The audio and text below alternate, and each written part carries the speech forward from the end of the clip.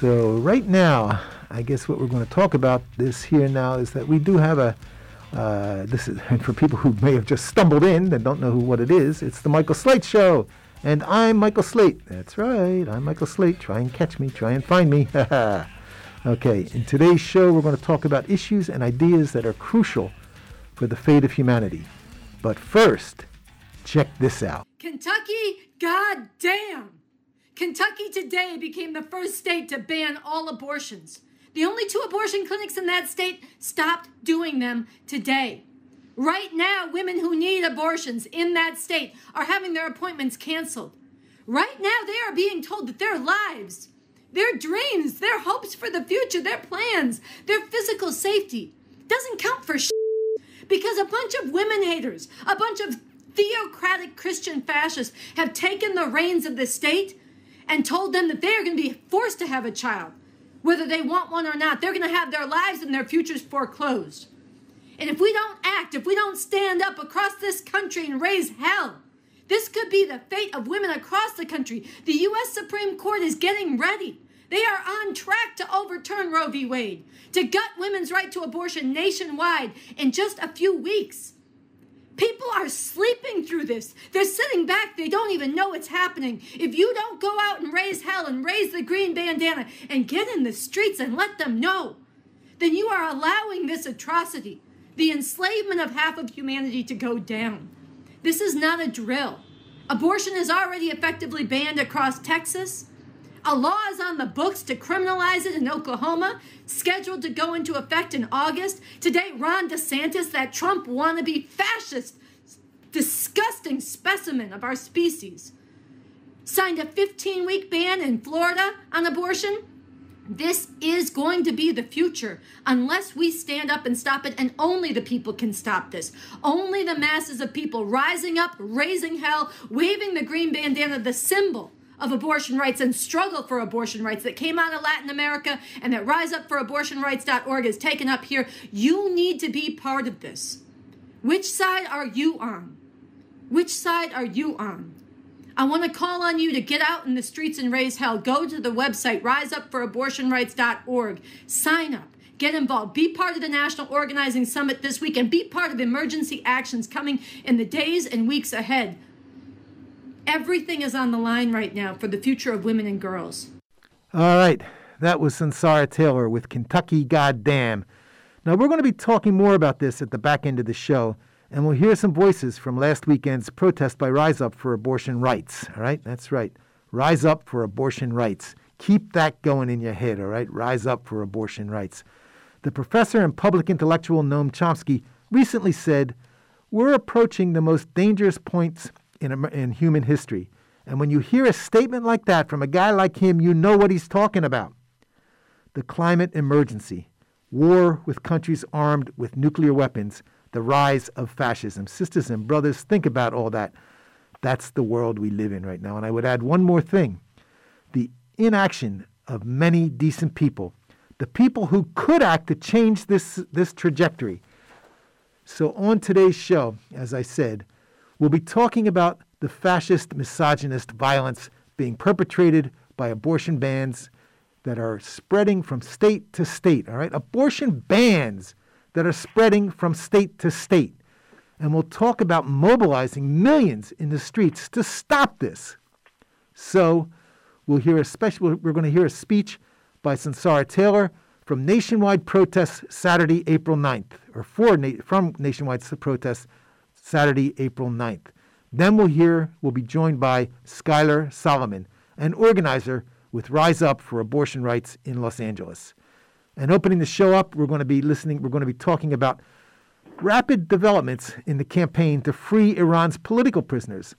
The battle to free Iran's political prisoners remains intense and global. This week, a leading human rights advocate, Narges Mohammadi, was returned to prison in Iran, and her family subjected to a barrage of death threats from the Islamic Republic.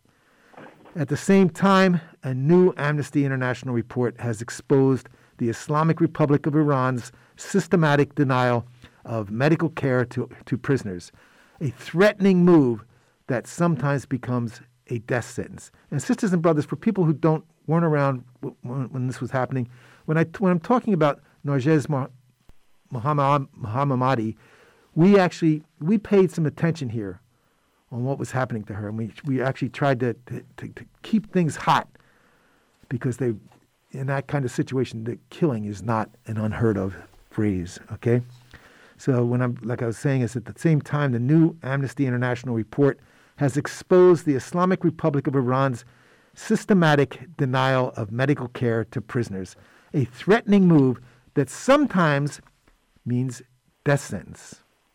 Okay? Sometimes that means a death sentence. There's also been important news from around the world in the battle to free those political prisoners. Now, this includes a stepped-up campaign to free Britain's remaining dual nationals, as well as Mariam Claren's campaign to free her mother, Nahid Tagabi, a German-Iranian citizen who has been imprisoned since October 2020.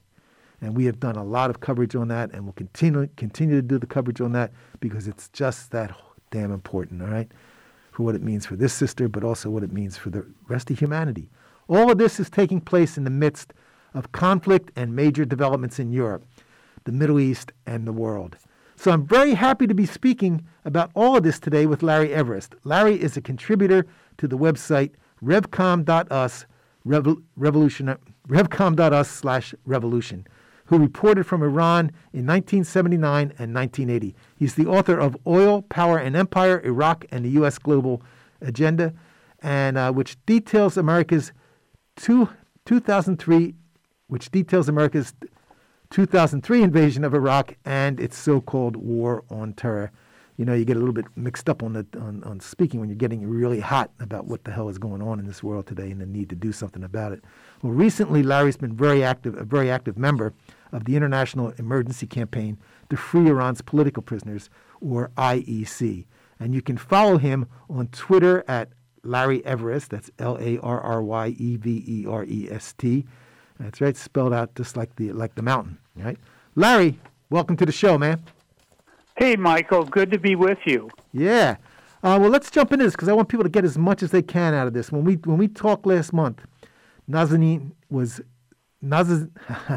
always have a hard time with this, Nazanin Zaghari Ratcliffe and Anush Ashuri, two Iranian-British dual nationals who had been unjustly held as political prisoners and bargaining chips by the Islamic Republic of Iran for years, had just been freed and returned to England, they were basically to be returned to their families as well. Now I understand that there's been important new developments in the battle to free two of the remaining Iranian-British dual nationals who are still in prison.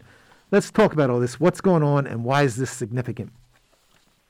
Well, first of all, Anousheh and Nazanin's release was very significant and a very important battle for the people. It opened up the possibility and raised people's sights to the possibility of freeing other dual nationals and ultimately all Iranian political prisoners. And, you know, in your run-up, you were talking about some very heavy issues facing the future of humanity, and the battle for these political prisoners is very much related to what kind of a future Iran's going to have and what kind of a future really the world is going to have, because the people Iran is imprisoning are people of diverse ideologies, but in general who are fighting for a much better life. One of the which I'll talk about in a moment. So their freedom also illustrated the importance of protest. Both Nazanin's family and Anousheh's family raised hell, and that's one of the reasons that they were freed. And we feel we're in a moment right now, because this issue of, well, why were only two of Britain's 4 or 5 dual national prisoners freed? Why not the other 2 or 3? It's very much in the news. This deal that Britain and Iran struck, very much in the news in Britain, and also these nuclear negotiations are still going on. So this is a moment the International Emergency Campaign and supporters of the other dual nationals feel is very critical to step up a global outcry. Because one of the things we learned is just leaving it to the governments to negotiate based on their interests isn't going to get justice for everyone. Why did Mehran Roof get left behind? Why did Morad Tabaz get left behind? These are the people that we're putting a lot of emphasis on right now. Morad Tabaz is an environmentalist. He's an expert on threatened species, and he was arrested 4 years ago, been held on trumped-up charges. He's a 66-year-old man with health issues. He was supposed to be part of this deal that was cut, and then at the last minute, he was not released, and he's been returned to Evin prison. And very importantly, his daughter, Roxanne, has begun public protests. She was out on Wednesday in front of the Foreign Ministry, along with Amnesty International, demanding that her father be released. So this is very important. She deserves widespread global support to demand that Morad be freed. The other prisoner, the other British-Iranian dual national, is Mehran Roof, a labor activist and a teacher. And, there's an important new statement that's been put out by his representative, Sattar Rahmani, and the international, the IEC, supported him in doing this.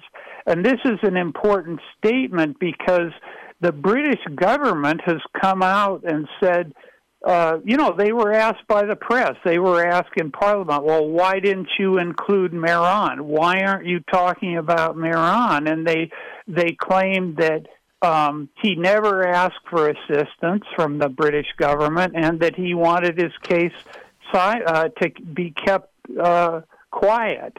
And, in his statement, Sattar makes very clear that unequivocally clear that these statements are not true, that in fact the family did ask for representation. They never stated the case should be kept quiet. And they demanded the British government fight to secure his release. So this has been a very important statement to clarify his status, and that, yes, indeed, he does want to be freed from this hellhole he's in Evin prison in Tehran. And, people need to come to his support. And I just want to quickly, people should know that the government of Iran and the British government, these other imperialist governments where people like Germany, for example, whose dual national Nahid Tagavi has been imprisoned as well, they tell these families to be quiet and just let us do quiet diplomacy and so on. And as Morad's family is saying, they feel totally betrayed by this, and they have been betrayed by it. And this really points to what the emergency campaign has been fighting for, is to rely on the masses of people and fight in the interests of humanity, not proceed from the interests of these reactionary governments that are in opposition to our how we need to get to a better world.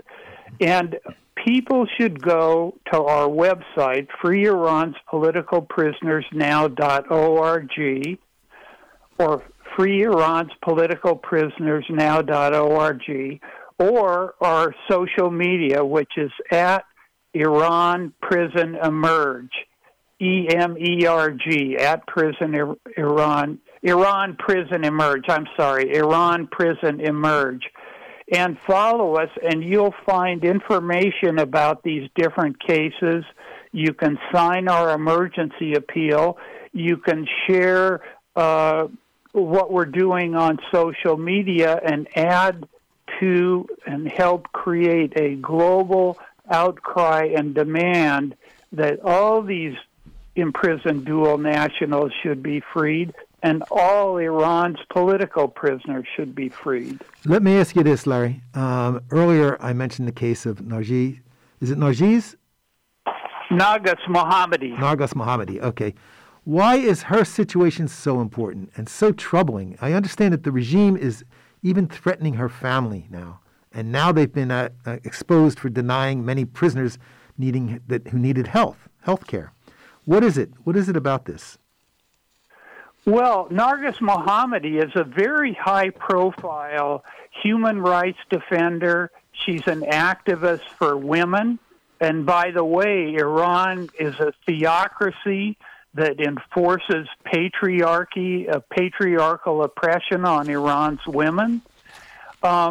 She's been a very vocal fighter against that, and she's also been a journalist. And one of the things that distinguishes her is her enormous courage. She was jailed for 5 or 6 years, was let out, and has never stopped protesting, including when she was in prison. And just recently, she was, after she had been released from prison in 2021, she was then sentenced to another 30 months and 80 lashes. Just think about that, the medieval torture, really, and punishment of lashing people for propaganda against the regime by speaking against the death penalty. That's considered propaganda. For sitting in prison against mistreatment of other people, by supposedly defaming the prison for exposing the torture and beatings they were carrying out. So she refused as a nonviolent protest to even go back to Avon, but they came to her house and took her back this week. So they're very grave concerns for her safety. And that's especially the case because there's recently, as you mentioned, there's been a whole online Twitter campaign organized by the Islamic Republic and its supporters trying to attack her personally, attack her family personally, threaten them, and so on and so forth. So this is outrageous, and a light needs to be shined on this, on her case, as well as the cases of other people. And, well, let me get into some of this with other people too, because I think it's actually very important that people understand all of the things that are going on here. These things are often hidden, from people around the world in terms of knowing what's happening, and the need for people to understand what's happening and to act on that is very important. But before I ask you more about that, let me remind listeners that this is the Michael Slate Show, and we're talking to Larry Everest of the International Emergency Campaign to Free Iran's Political Prisoners. So let's move along on that, Larry, because there's this. How do you evaluate these developments in light of everything that's going on now in the world? I know that your organization, the Campaign to Free Iran's Political Prisoners, now has taken a broad internationalist approach, including struggling with people here to support people in other countries. And you make the point that this does not mean supporting the rulers of the U.S. or other imperialist countries. In fact, the U.S. is not a force for good in the world, and we need to rely on the people internationally. So let's talk about that. How does all this fit together? Well, one, people should find out what's going on in a country like Iran and care about it. These are fellow human beings, courageous people who are being subject to horrible treatment, inhuman, savage treatment. you had mentioned the report from Amnesty International. They titled it "In Death's Waiting Room" because nearly 100 prisoners in the last decade have died because they were denied medical care, and there was no accountability in the prison. Anousheh Ashouri we just talked about him. He's been released, and he's done very powerful interviews in The Guardian and in the BBC about what it was like to be in these dungeons, including having his interrogators show him pictures of his family who lives in England, his son, his daughter, his wife, who, by the way, have all signed and supported the emergency appeal of our campaign. And they were, and these interrogators, these fascists, were telling him, we can get to these people any place around the world, threatening him with their death. And at the same time, Anousheh talks about how the prisoners work together to try to counter the brutality of the regime. So that's one thing that's very important. And again, our website, freeiran'spoliticalprisonersnow.org, for all this. But I think the other point about,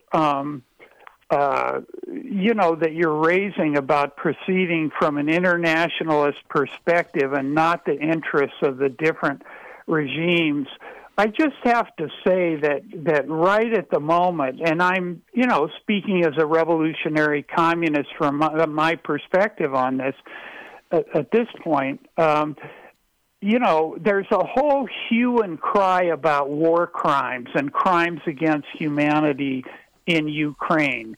And the Russian military is a reactionary, oppressive military representing the imperialist interests of Russia. And it seems that there is great evidence of terrible destruction and wanton killing going on in Ukraine. But the U.S. has no right to get on its high horse and talk about war crimes and crimes against humanity, or how it is a friend of the people and a force for good in the world. Were they screaming about war crimes when I was seeing children dying in Iraq in the 90s as a result of U.S. destroying Iran's electrical system and then imposing sanctions? Or when Madeleine Albright said it was worth it to kill 500,000 Iraqi children then? Or what about the 2003 invasion of Iraq based on absolute and blatant lies that Iraq had weapons of mass destruction and was connected with Al-Qaeda, a war that has directly killed well over 100,000 people and probably indirectly up to 1 million people. Has the U.S. media and government been chattering about investigations for war crimes and crimes against humanity? No, it hasn't. So this just really underscores the need to, again, proceed from the interests of humanity and to not count on and side with any of these reactionary and repressive regimes. And this is why one of the key points in our two key demands in our emergency appeal, the lives of Iran's political prisoners hang in the balance, we must act now, or to Iran, we demand free all political prisoners now. To the U.S. government, no threats or war moves against Iran, lift U.S. sanctions. So it's very important, to stand, not pick sides between different reactionaries, but proceed from the interests of humanity in fighting for a whole different and much better future. All right, Larry, and I got to say, everything you've been talking about, it's just people got to listen to this. They actually got to catch it in their heart as well as their head, and understand what the hell is going on and what we need to do about it. Who stands with the people and who stands against them, and that's something that's very, very important for people to understand. Now, Larry, we're going to have to make a quick move on, but I want to thank you for joining us today, and tell people where they can get more information and how to get hold of it. Well, look, first, glad to be with you, Michael. Very important issue.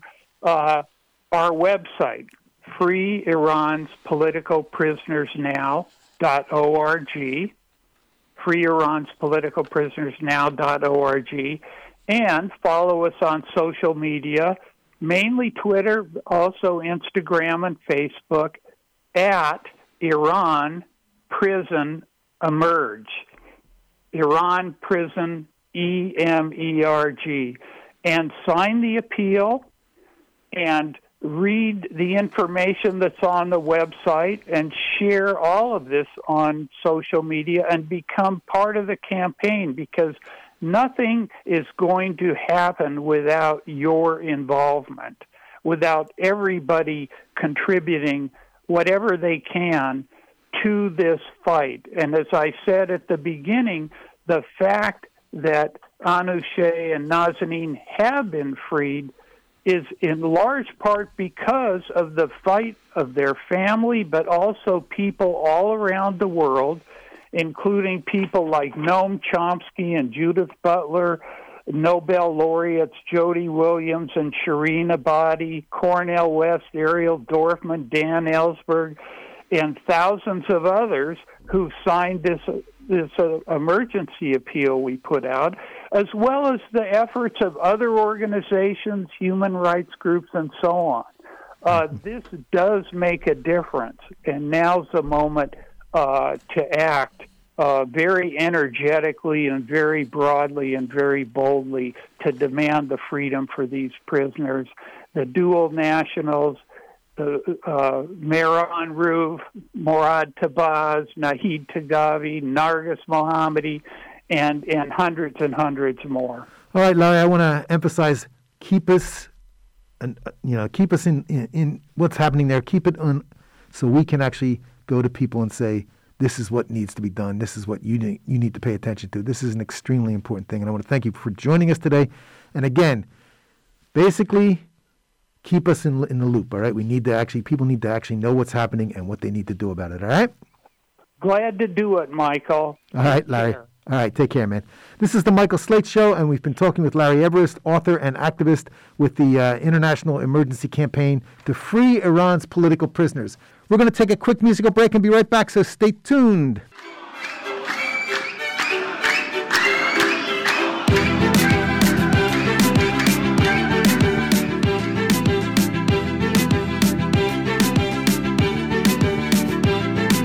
قفس را بسوزان بیا در خیابان صداشو بلرزان تو بنیاد زندان نه تیر و تناب و نه کشتار آسان فقط حق انسان All right, one day we're going to play that the entire way out, all right? It's very meaningful and very important. Revolutionary May Day, May 1st, there will be a celebration organized by the Revcoms under the slogan, No U.S.-NATO war with Russia, no World War III. It's this system, not humanity, that needs to become extinct. This system, not humanity, that needs to become extinct. We don't accept their future. It's time to get organized for a real revolution. All right, as I promised, we will now hear a speech given by Sunsara Taylor in New York, April 9th at a protest by Rise Up for the Abortion Rights. Sunsara Taylor is a writer for Revcom.us and a co-initiator of Rise Up for Abortion Rights. So check this out. This is Sunsara Taylor at April 9th. How you feeling, sisters and brothers, beautiful people? Last December, the Supreme Court heard arguments in a case out of Mississippi, Dobbs versus Jackson Women's Health. And this is a case that could could overturn the landmark 1973 Roe v. Wade decision that first granted women the right to abortion nationwide.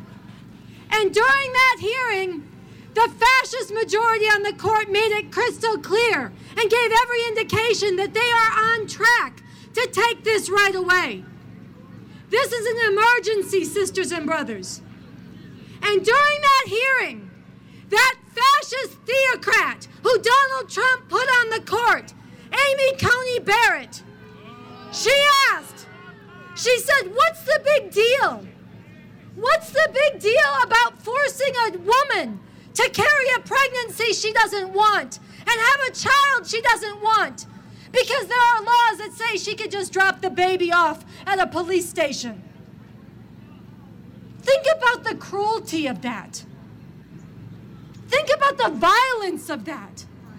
Think about the state being given the power to hijack a woman's body, to turn her into an incubator, to force her to undergo 9 months of pregnancy, with all the health risks that entails, with all the stigma and the judgment that often comes with that, with all the force and the humiliation of being taken over by the state, and the trauma of having to wonder for your life, what became of that child you were forced to create?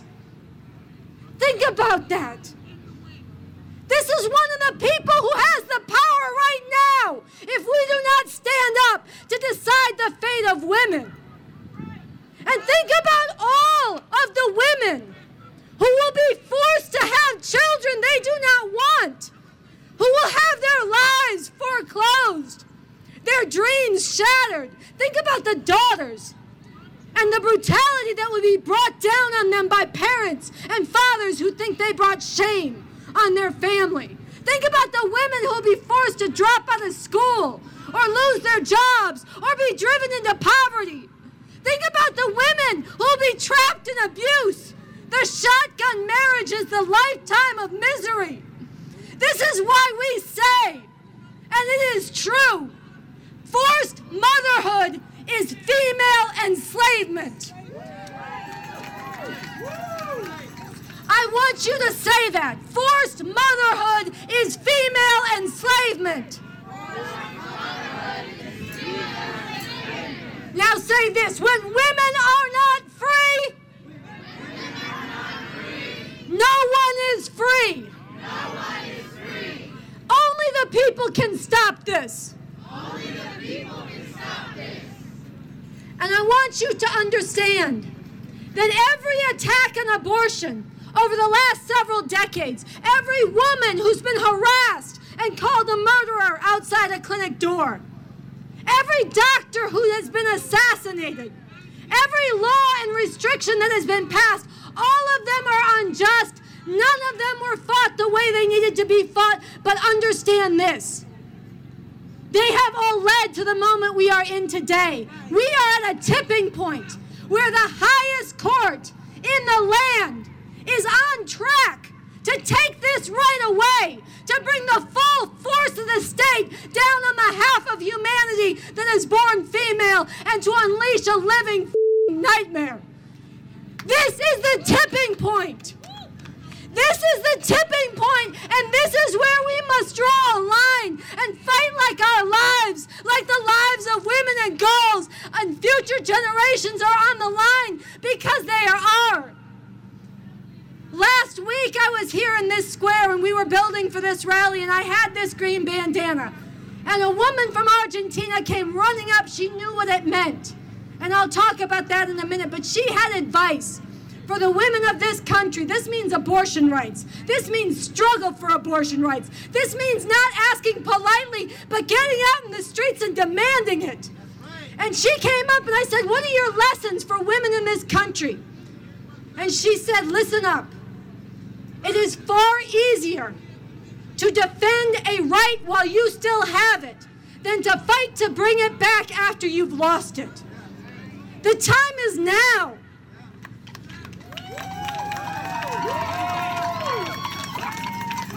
So how are we going to do this? Because they have the court and they are on track. And look around, we've got a beautiful crowd, but not nearly enough people. How are we going to do this? There is a flyer that we are handing out today. Everybody needs to get it. And there are two crucial things we need to do. and they're concentrated on this flyer. Number one, we need to let people know all across this society, you are here because you know and you care, but trust me, most people don't even know that this right is on the line. Most people have no idea, and they will not find out if we don't go out and wake them up. And the second thing we need to do is we need to act with courage and defiance. We need to stand up. We need to put it on the line, and we need to rouse the courage and the fighting spirit in millions of others. I want to read what this flyer says. It says, it's very simple. It says the U.S. Supreme Court is poised to take away women's right to abortion this spring. Only the people can stop it. Take to the streets and rise up for abortion rights now. Abortion on demand and without apology. Forced motherhood is female enslavement. Now, I've talked about what the court is going to do. And I've talked about forced motherhood as female enslavement, but I want to focus on these words now in this flyer, where it says only the people can stop this. It is very important. The courts are not going to stop this. They are packed with fascists. Voting in the elections is not going to stop this. The fascist Republican Party is rigging the elections, suppressing the vote, and they have already made clear that they are willing to use violence to overturn any election they lose. And the Democratic Party is not going to stop this.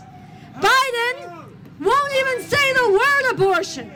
And the Democratic Party is busy seeking common ground with these religious fanatics and fascists and appealing to their decency, even while these fascists kick them in the teeth and threaten their lives.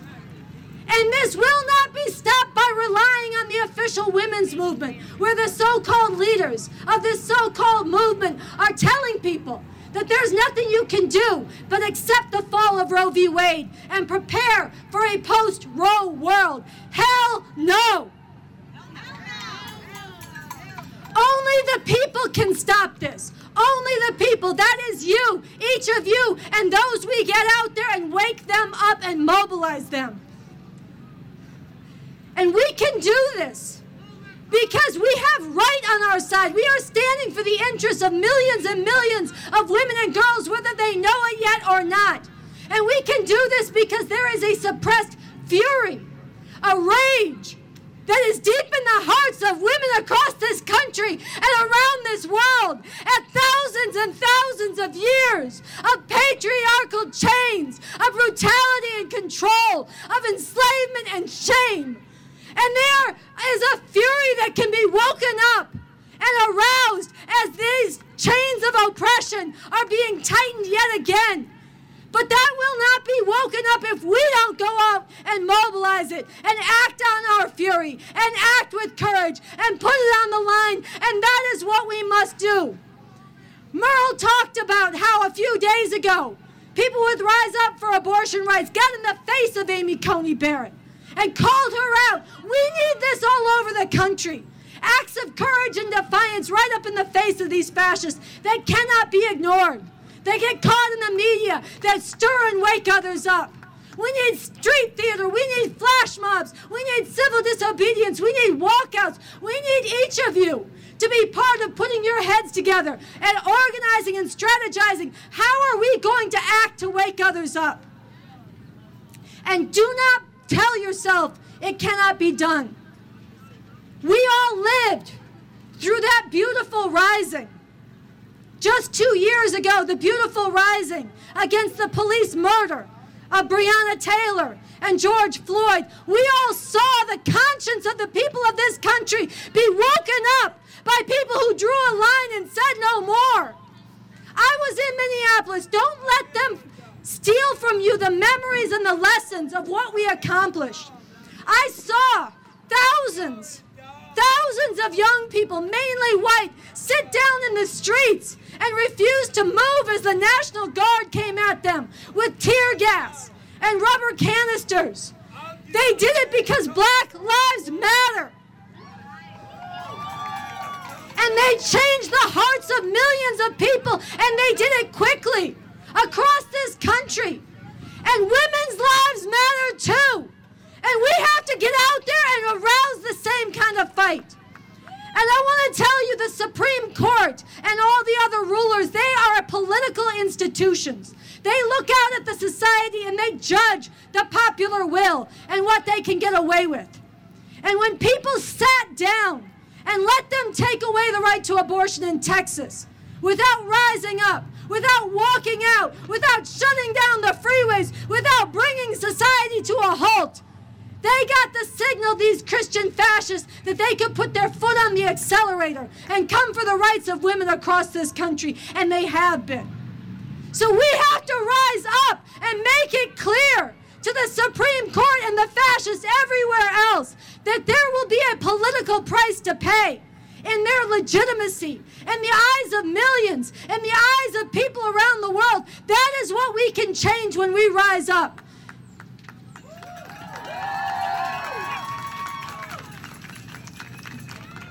And on the week, this is also on the flyer, May 8th through 14th. And we're having an organizing Zoom next weekend. On Saturday, you all need to join it, to learn, to bring your ideas, to get organized. May 8th through 18th, we are having a national week of rising up for abortion rights. And we need walkouts, and we need shutdowns, and we need acts on stage and in the sciences, in the arts, in the schools, in the streets, in the institutions and workplaces, everywhere. We need to rock this society and make it clear that if they lay their hands on the right to abortion, if they lay their hands on women's bodies and lives, their society will be prevented from functioning at all.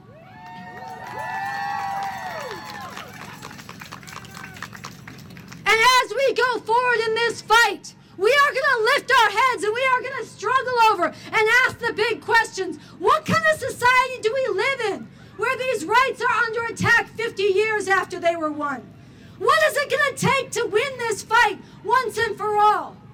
And we're going to have different views in how we come at this. And we're not going to agree on everything. But I want to tell you, I come at this as a follower of the revolutionary leader Bob Avakian. He is the architect of the new communism, and he is a big reason why I am such a ferocious fighter for abortion rights and the liberation of women, because I see this as central to the emancipation of all of humanity. And I want to read to you a quote from him that has powerful insight. He says this whole question of the position and role of women in society is more and more acutely posed in today's extreme circumstances. This is a powder keg in the U.S. today. It is not conceivable that all this will find any resolution other than in the most radical terms and through extremely violent means. The question yet to be determined is, will it be a radical reactionary or a radical revolutionary resolution? Will it mean the reinforcing of the chains of enslavement or the shattering of the most decisive links in those chains and the opening up of the possibility of realizing the complete elimination of all forms of such enslavement? This is what is concentrated in this fight right now, and this is how I come at it and invite you to come at it as part of building to bring about a whole better world where all humanity is emancipated. And I invite you to tune in and learn more about the revolution I'm part of on the YouTube show I co-host, the RNL Revolution Nothing Less show, every Thursday night. Find out about it. And I want to say, once again, that the future I want and the future you want, even if there are differences, none of them are possible if we lay down and accept half of humanity being enslaved. So now is the time for us to stand shoulder to shoulder together, to find our courage, to rise to this moment in history, and to wake others up. We need to wave this bandana and wear it every day. And I want you to say it with me. Abortion on demand and without apology.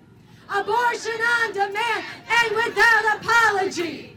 Abortion on demand and without apology. Rise up, wear green. Rise up, wear green. Rise up. All right, that was Sunsara Taylor speaking at a rally in New York on April 9th.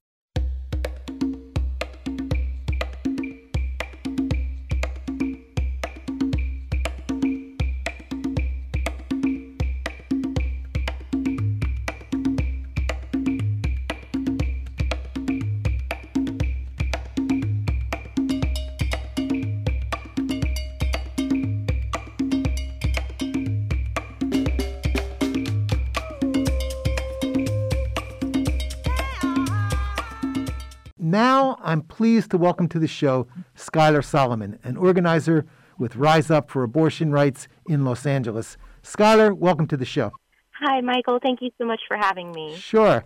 Well, we're going to jump in and talk really a lot and really stuffing it all in as much as we can. First, I'd like to talk about where we are at right now for abortion rights in the U.S. Well, we are on the precipice of a major emergency facing abortion rights right now. We've seen over 525 pieces of legislation in what seems to be a fight to who can be the cruelest pass within the past 3 months. And the Supreme Court is poised to overturn Roe versus Wade. And if they are allowed to be successful in this, approximately 28 states overnight will ban abortion and leave millions in the lurch without rights to their own bodies and without the choice of who gets to use them. You know, it's incredible when you're sitting here and you're listening to this, and you know, you're just even seeing the way that things seem to be. There's this sort of atmosphere that is just like growing and growing and growing, and then the real need for people to step up in ways that maybe they thought they could never step up, but that they know that there's something that needs to be done. And I'd like to talk a little bit about this because, you know, look, it's people, you know, basically laws are being passed and implemented, and as we said, and they are very open in their absolute hatred of women. And this is something that I don't think a lot of people get this, what it means, the significance of this. They're very open in their absolute hatred of women. And then the case of Lizelle Herrera in Texas, which should be a wake-up call for everyone, saying, don't worry, we've got the abortion pill, so don't have to worry about anything. Let's talk about that. Right. So we actually did launch a campaign which was themed, We Are All Lizelle Herrera. And teams throughout the U.S. yesterday did flash protests to both raise awareness to the situation and also call people to take action. Because you're right, you know, if abortion is allowed to continue to be demonized, if women on a federal level are marked as subclass, you know, second-class citizens and incubators, then it is going to become an epidemic of women and pregnant people being put in prison, being criminalized for not only self-induced abortions, but miscarriages as well. In the past 15 years, 1,200 people have been put in prison for a miscarriage. And for those who don't know, miscarriages are incredibly common. They happen in about 1 in 5 pregnancies. And so this is heinous, what they are doing here. And it will continue in greater and greater numbers, these attacks on women and criminalizing them for taking control of their own bodies or having something happen, which is very normal.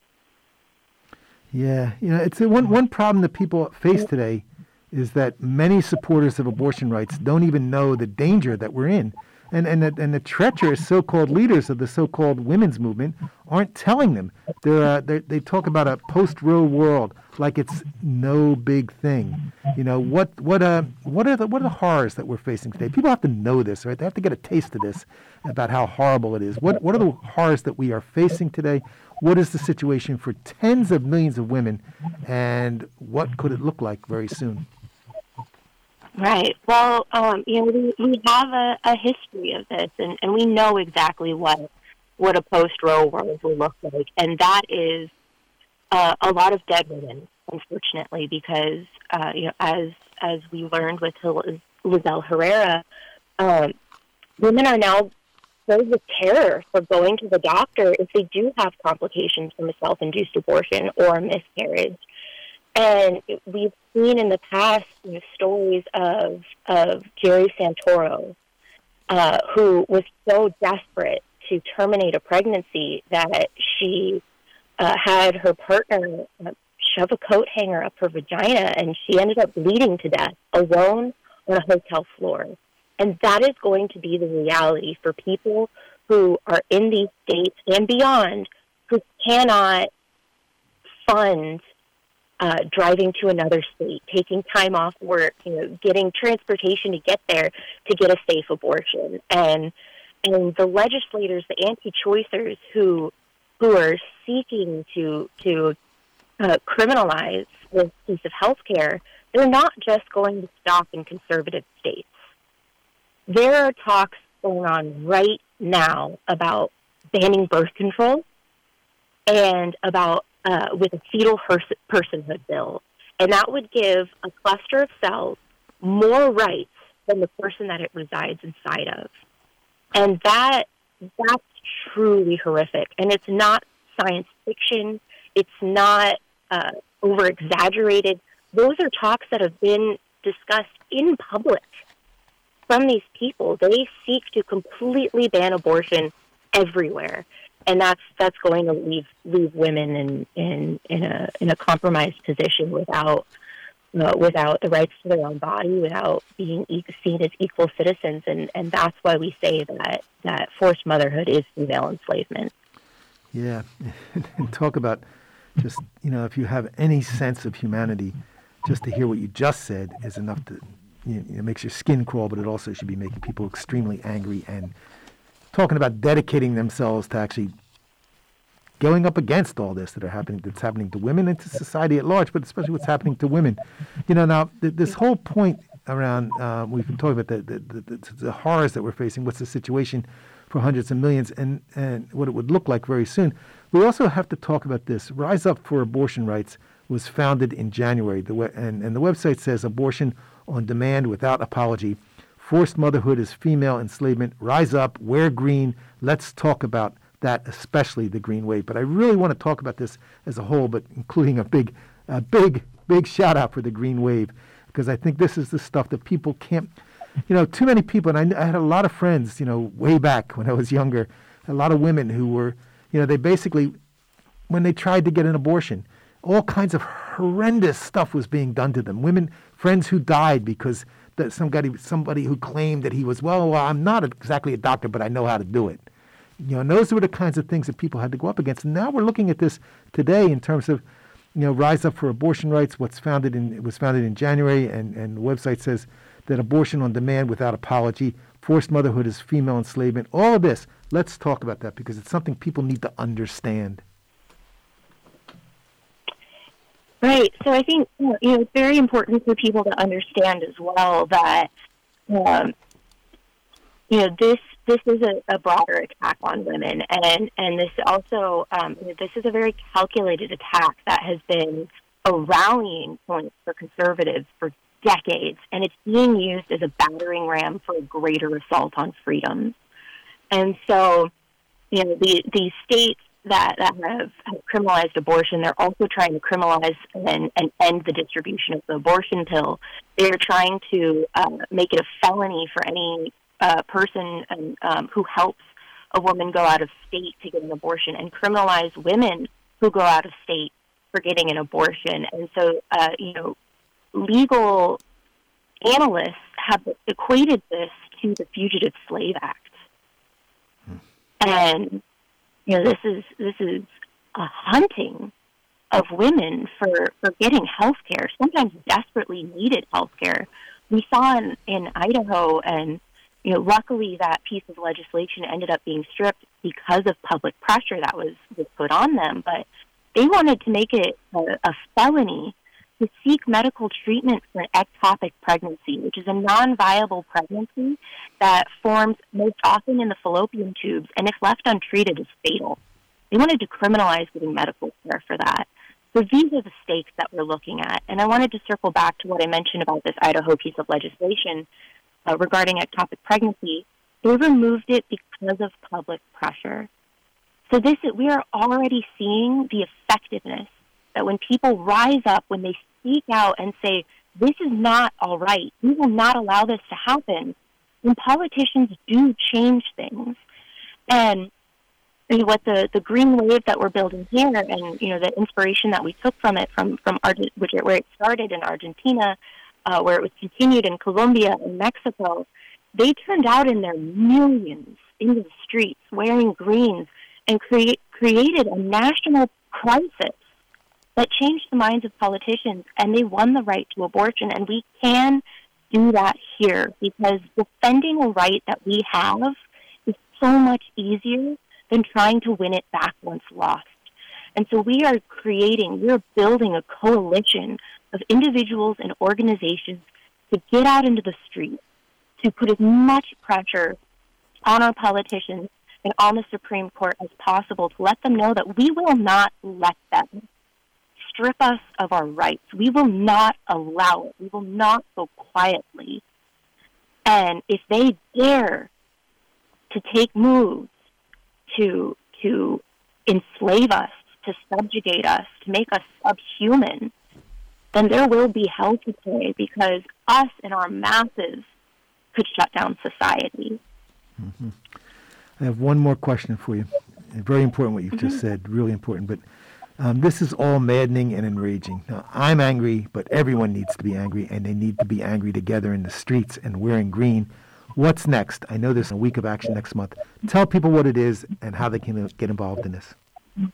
Yes, we have so many ways that people can get involved in whatever capacity that they feel comfortable with or have the time for. Our week of action, which is going to be May 8th through the 15th, we will be posting about it more as time goes on, and this is going to be a week of bold actions, of banner drops, of flyering, of protests, and much, much more.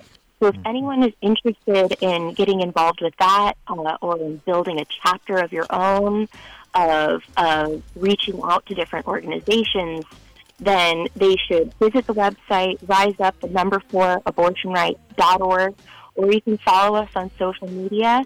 That would be rise4abortionrights. Mm-hmm. All right, Skyler, I want to thank you very much for joining us today. Hello? Thank you very much. Sure. Thank you very much for joining us today and spreading the word. We really have got to get this out as far and wide as we can. This is incredibly important for all humans on the planet. All right, and I'm getting the signal to run. So I got to go now. But thank you very much for joining us today. And I'd like to thank my assistant producer Henry Carson and my engineer Wendell, and each and every one of you for tuning in. You can write to me at mslate@themichaelslateshow.com.